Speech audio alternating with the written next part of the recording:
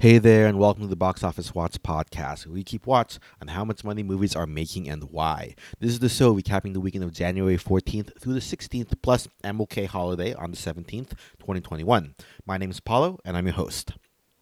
Hope everyone's doing well out there. If you're here in the States and had Martin Luther King Day off, which is why this podcast is the day later than usual since we were waiting on final long weekend numbers, hope that you enjoyed that day off. I actually had my 30th birthday this past weekend, so huzzah, 1 year older. In any case, though, let's hop straight into the box office numbers for this weekend, shall we? Now, as with all holiday weekends, I'll be reporting on the 3-day numbers, but we'll also talk about the Monday numbers for cumulative total of the film thus far. So, in first place, we had the first new release since Spider-Man No Way Home to take the top spot at the box office. The fifth Scream movie from Paramount opened in 3,664 theaters to about $30 million over the 3-day weekend for an $8,193 per theater average. After Monday, it now sits at $33.8 million domestic, with another $17.9 million abroad, putting it at about $51.8 million globally.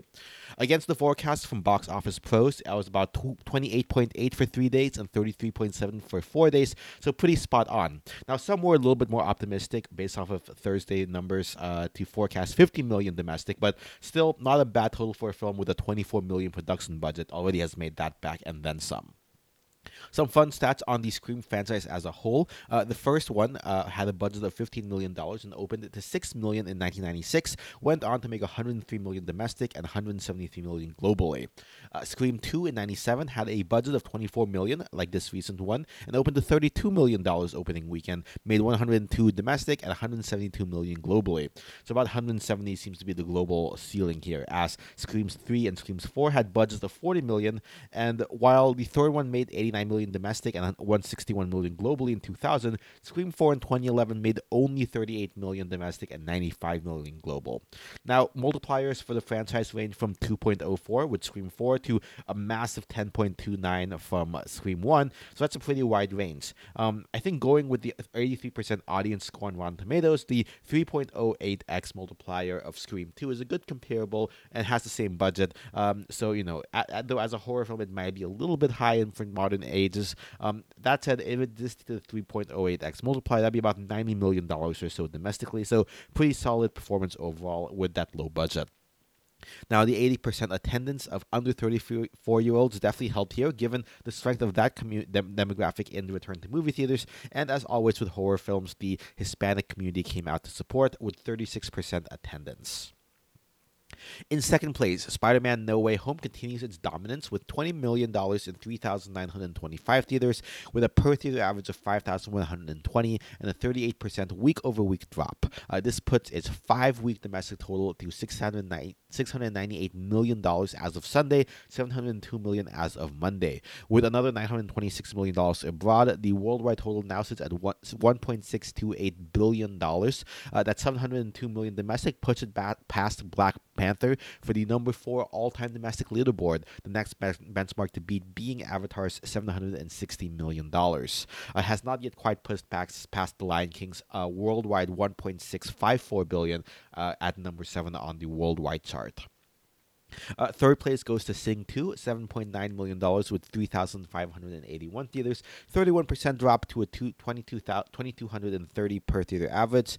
Domestic total is $119 million through Sunday, $121 million through Monday, with $96 million abroad, putting it at $218 million to date worldwide.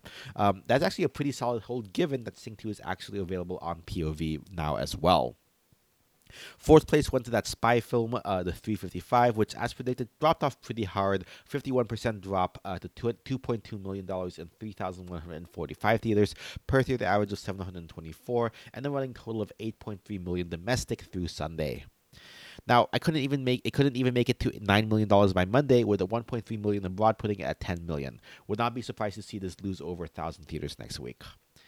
And then when rounding out the top 5, we had 20th Century's The Kingsman, the prequel to the Kingsman series, with 31% drop to $2.2 million in 2,510 theaters, for a domestic total of $28.5 million through Sunday, $29 million through Monday, $63.8 million abroad, putting at $92.8 million worldwide. basically probably going to make back its $100 million production budget without any of those marketing costs. Now, if you remember a few months ago, there was a deal between 20th Century, owned by Disney, and Warner Media for Fox's films to air on HBO Max, which runs through this year. The deal, I believe, is a share distribution of about half the films releasing through this year, either appearing on Disney Plus or Hulu, as well as on HBO Max, and the other half being HBO Max only. So far, it looks like the HBO Max films under the deal are The Night House, The Eyes of Tammy Faye, The Last Duel, and horror film Antlers, which is coming February 11th. Meanwhile, The Kingsman will be joining the films coming to HBO Max as well as on Hulu and Disney Plus, coming to streaming February 18th. The other films under this arrangement so far are Guillermo del Toro's Nightmare Alley, coming to Hulu on February 1st, while Free Guy will be on Disney Plus February 23rd. Ron's Gone Wrong is already on Disney Plus. Meanwhile, we don't yet know where The French Dispatch or West Side Story will end up. Now, outside the top 5, there's a couple of noteworthy stories here. Belle is the newest anime film from director Mamoru Hosoda that was number 3 film in Japan all of last year, opened in about 1,300 theaters, distributed by G-Kids, and made about 1.6 million over 3 days, closer to 2 million over the 4 days. This is Hosoda's biggest opening in the US yet, though admittedly the last few did not open in more than 200 theaters, with Mirai most recently opening in only 20. Also, admittedly, it's not the biggest anime film opening ever out there, and is I think I was hoping it would be in a better position for the Oscars, but seems to be on the cusp of getting ignored there. I actually ended up seeing this one on Monday after I found a theater that was not too packed. I'll give some high-level thoughts at the end of the episode, though I may go more in-depth on my other podcast, Yet Another Anime Podcast. Again, Belle is helped with 83% attendance being under 34 years old, and also over-indexed with Asian Americans at 30% of the audience. Now, aside from Belle, we're starting to see underperforming films set theaters. West Side Story lost 830 theaters, down to 1,460. Per theater average is currently 636 in week 6. Ghostbusters Afterlife lost 1,150 theaters, down to 1,725 in week 4, per theater average of 466. House of Gucci actually gained theaters, 700 of them, back up to 1,307 total. And Venom Let There Be Carnage also came back with another $400,000 this week in 1,435 theaters after being off of release schedule for a few weeks now. A Journal for Jordan lost 1,185 theaters, down to only 665 with per theater average of 256. And then meanwhile in the art house circuit, Parallel Mothers from Spain gained 31 theaters up to 49. Drive My Car from Japan, 36 theaters gained up to 65. And then King Richard actually regained 172 theaters up to 227, I think based off some of the awards buzz King Richard is getting. Also, there was a limited documentary release of Who We Are, A Chronicle of Racism in America, appropriate for Martin Luther King Jr. weekend, that opened in 4 theaters to $21,578, per theater average of $5,395, the second highest this weekend behind Scream. And we are still at this time waiting to see how Fathom Events tribute to Betty White from the 17th did with 15 to 29 locations total. Overall, the total 3-day box office total was $71.5 million for the weekend. Shouldn't be much better next weekend, with the only wide releases being a film from 2014 getting a long overdue release, The King's Daughter from Gravitas Ventures, and a cowboy romance from Universal called Redeeming Love. Perhaps to deal with this lack of films coming out, IMAX is actually going to be bringing back IMAX is going to be bringing back No Time to Die to theaters this coming weekend as well. Moving to international numbers, we have some No Way Home landmarks in specific countries. Mexico, it is now the highest grossing film of all time and has moved into the number 2 all time in Brazil, Central America, and Ecuador, and I believe the number 3 all time in Malaysia and Indonesia.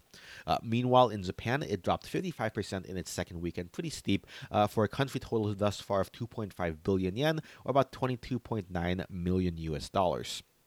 In comparison, Jujutsu Kaisen 0 now sits at 78 million US dollars, or about 8.5 billion yen. Definitely looking to be the highest grossing film in Japan thus far, so early in the year. Moving over to China, we've had 2 Hollywood releases this past weekend. First up, we had The Matrix Resurrections opening to 7.5 million US dollars. This is the biggest opening of the franchise in China, though, again, admittedly, the first 3 films came out before China's massive expansion of all of the theaters post-Avatar. This one is the first Hollywood film to open at number one in China since No Time to Die last October. Though that is not necessarily the big success it seems on paper. First off, obviously, China has kind of been struggling with getting new films out there recently. And on Maoyan, it currently has a 7.5 out of 10, which is pretty low for the platform. Over on Douban, which is a little bit more harsh, it currently has a 5.7, while the other three films in the franchise are in the 9.1, 8.6, 8.8 range. Overall, I think it'll probably leg out, according to Maoyan, to 15 million US dollars. Being on streaming 3 weeks in advance did not help with the piracy situation. But, despite opening at number one, this is not definitely great news for Matrix overall. Still no date, by the way, for No Way Home at this point. The other Hollywood release this weekend was Paw Patrol, coming in at number 5, 3.6 million over its first 3 days. Encanto dropped down to number 9, making only 1.8 million US dollars to sum up to 6.5 million in the region. We also got a release date for No Time for Death on the Nile from 20th Century for February 12th, which is the only Hollywood film currently on the release schedule in China. The other 3 films this weekend in the top 5 were all local films. Embrace Again made 6.8 million in number 2, currently sits at 127 million US dollars to date. Crime thriller G-Storm, 4.2 million this weekend, adding to an $85 million total. And then comedy Another Me made 4.1 million to add to its 59.2 million total thus far. Now, the reason that there aren't a lot of Hollywood films coming out in the next couple of weeks is because they don't really want to release right before the Lunar New Year holiday, which is coming on February 1st. And then after that, there is also the Beijing Winter Olympics going from the 4th to the 20th, which will definitely take up a lot of time, the nation's attention as well. And things, also aren't super great over there in general with Omicron. It's surging in 14 provinces, including Beijing and Shanghai. High-risk areas have their theaters shut down, and all others are only at 75% capacity. Now, speaking of the Lunar New Year, we do have some idea of the films that will be coming out then. It looks like there are 4 films set to be kind of like the main contenders here. First up, we have Sniper, which is a film by House of Flying Daggers director Zhang Yimou and his daughter Zhang Mo. This is playing into patriotic themes and anti-U.S. aggression and aid to Korea. Another military story. We also have Nice View, which is a film by director Wen Muye, who is most known for the 2019 patriotic film My People, My Country. Made a ton of money in the box office. This one is about quote-unquote ordinary people's pursuit of happiness in the form of a family drama. We have one called Only Fools Rush In. It looks to be an action comedy romance directed by Han Han, a young blogger and author turned director. But the big dog to beat will likely be The Battle of Lake Changjin Part 2. That's right, China's largest film of the year and number 2 film of 2021 globally has a sequel already lined up. It looks like they filmed the 2 films back to back instead of one massive 6 or 7 hour film. They turned it into 2 3-hour films. The subtitle translation seems to be Battle of Lake Changjin Water Great Bridge, which is about another anti-U.S. maneuver during the Korean War. So yeah, this one's looking to be the one to beat for Lunar New Year weekend, but obviously we'll keep track of that. Anyways, beyond the numbers, there are a couple of headlines to go over. First, Black Panther Wakanda Forever is apparently set to resume shooting this week, including actress Letitia White. Apparently, her issue of being vaccinated or not vaccinated or whatever has been quote-unquote resolved with no impact on the release date later this year anticipated. Whether that means White is vaccinated or whether she'll be appearing in future MCU projects remains to be seen. Over on the other superhero franchise, DC's upcoming Batman film has officially been rated as PG-13 as opposed to R due to potential dark and gritty tone. But as far as box office goes, this PG-13 rating will definitely help it get the widest audience possible.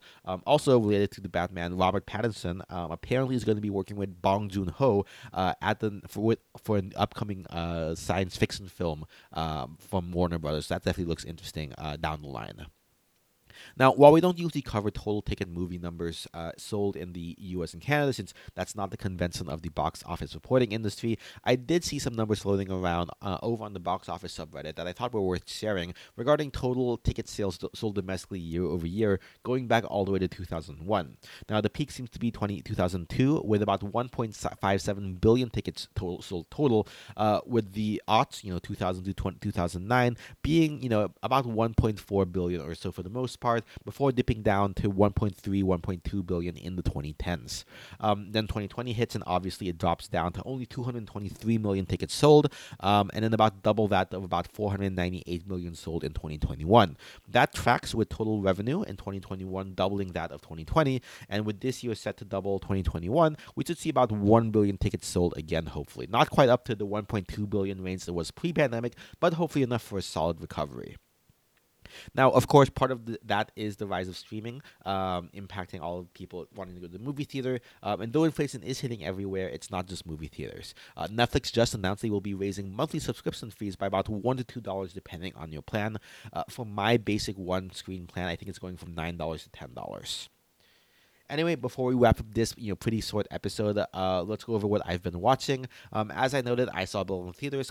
I'll talk about those in a little bit, but I also want to mention I did see the 2016 film featuring Ben Affleck called The Accountant for an appearance over on the Kicking It with Kendrick podcast.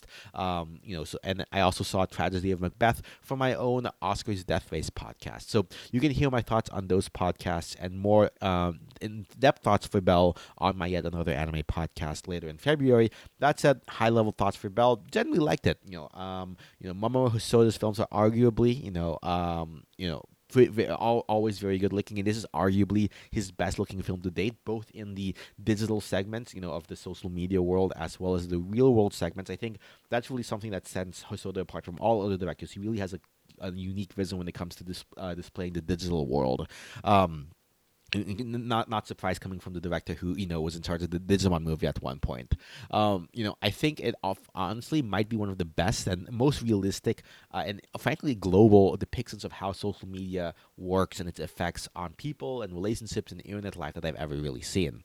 Now, plot and story wise, I somehow completely forgotten that this was billed as his take on the fable of Beauty and the Beast, and it definitely shows through here. Now, I will say overall it's a little bit slapdash in its construction. It has a lot of different plot threads that I don't think always come together in the most cohesive of manners. There are some blink and you miss it background details that come back into play later in the future, which I think is pretty nice and pretty fun to see happen. But I definitely think it could have used a little bit of a tightening up of the screenplay. Still, as a visual spectacle, Hosoda never disappoints, and at the end of the day, it plays into all of his reoccurring themes throughout all of his films of human relationships and interconnectedness, which is always sweet to see. A lot of great emotion behind the film. Overall, not a perfect film, but I'll give it a 4 out of 5. And with that, I think that's a wrap for this episode. You can shoot me ideas for what else I should cover via email at boxofficewatchpodcast@gmail.com or on Twitter at BOWatchPodcast. You can find us on Spotify, iTunes, and Google Play. Make sure you subscribe and leave a review, or at the very least tell a friend. Any of that helps. If you're feeling extra generous, consider supporting us on Patreon.com, which lets me make not only this show, but all the other podcasts I work on. Links to all of that in the show notes. Numbers used in the show come from thenumbers.com. Intro and outro music from Kevin MacLeod. His stuff is at incompetentfilmmusic.io. Edited and production by Ninja Boy Media. Until next time, this has been the Box Office Watch. Remember, our watch goes on.